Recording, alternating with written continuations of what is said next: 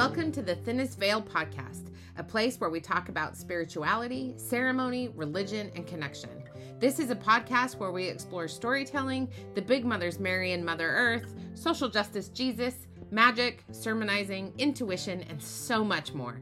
I am your host, Dr. Melissa Bird, a clairvoyant lay-preaching Christian witch with a penchant for fast cars and living in infinite potential. I'm so glad you're here. Let's get started. Hello and welcome. Oh my goodness, I'm so excited you're here. You know why? Because it's Christmas. Oh my gosh, it's Christmas. It is the Christmas edition of the Thinnest Veil. You guys, you guys, it's so good. Okay, so I have to tell you this. I did not always love Christmas. So, my dad died near Christmas, and my mother none of us handled it well, but my mom really did not do Christmas. And so Christmas for me was always this really fraught time. It was really, it was difficult, really difficult. And, yeah, it was really hard. And Christmas is really hard for a lot of people. And I really just want to acknowledge that and just really hold that tension and space for that. 'Cause it is. This year feels very different to me. I don't know if it's because it's been 43 years since my dad died. I don't know what it is, but this year feels different to me. And I think part of the reason this year feels different to me is because I have taken a very intentional approach to being in the darkness. So, as you know, winter solstice just passed and the light is starting to come back. So the days are starting to become longer. And one of the things that I really, really love and adore about this season is this blessing of light in the darkness.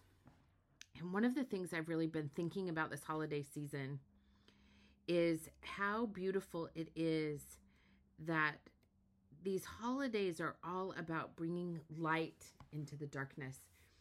And I've really been thinking about how can I be more of a light in the darkness.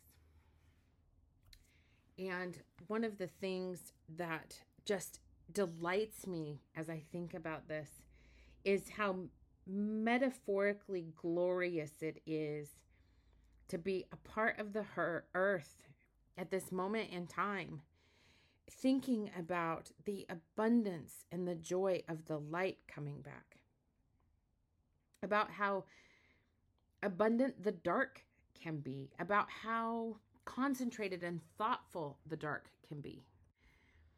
I just adore the wonder and the mystery of winter. Things just seem quieter. The birds sing differently. The shift in the weather and the willingness to snuggle up to myself becomes more and more profound as I think about this season. And that is something I just really want to encourage all of you to do when you think about this season, that there is a light coming. There is a lightness of being, that we are on this really incredible spiritual journey of humaning, that when we allow ourselves to just nestle in and snuggle up with the earth, we start to realize that we are the beacon of light that other people have been waiting for. And we start to really see that even in our darkness, there is light. Sometimes it is large and sometimes it is small, but there is a light inside of us. As long as we are breathing, there is a light. And it is our soul. And our soul is saying, hey, I'm still here in your body, here to have this experience of living. And sometimes it feels beautiful and sometimes it feels not beautiful, but it is always this experience of being, the lightness of being. The lightness of being. We are beings. And I just love that this is a tender time for so many people. And I even love that I can see, even in the shadows of grief and despair from just my own experience, losing my father at so tender of an age and a tender of a time. Y'all, this idea that I am still here, sending messages of love to all of you across this weird landscape of podcasting. Talking to you about these incredible things, spiritual things, magical things, beautiful, glorious things. And I'm thinking about this beautiful moment of birth, whether it is the birth of the light at solstice, the light coming back, whether it is the birth of Jesus, if that is what you celebrate.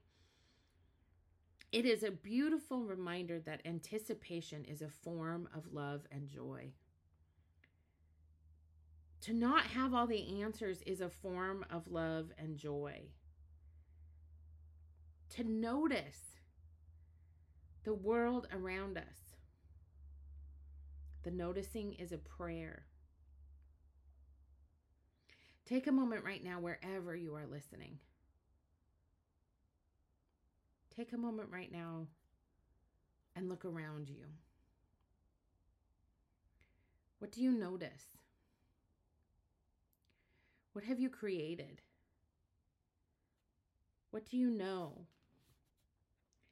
It is in the act of noticing that the shifting continues to be made, and you start to realize that as you notice the world around you, your life becomes light. It is in the act of noticing that the shifting continues to be made and you continue to be a human being. And even if it feels hard, we ask, how do I let it be easy? Even if it feels hard, we ask our friends for help. Even if it feels hard, we ask, how can I move into ease? Beloved, you are being invited to make allowances for God's divine intervention. We are always right on time. And as the seasons move as they do, out of darkness and into light, make allowances for the universe's divine intervention. And remember, no matter what, we are always right on time. As you start to consider the rest of our winter season, as you start to think about the anticipation of moving into January, of moving into a new year, think about what would happen if you anticipated the mystery of what's coming next. How can you create joy in your everyday magical lives?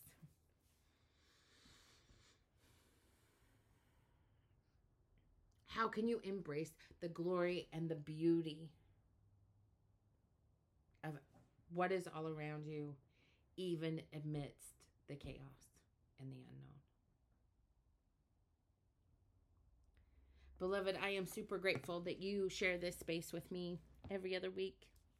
I am so stinking grateful that you listen to this podcast. I am so happy to be celebrating this beautiful day of days, the day where everything explodes into light. And we honor and acknowledge that we are coming out of the womb to be birthed into the light of day. Blessed be, so mote it be. Amen.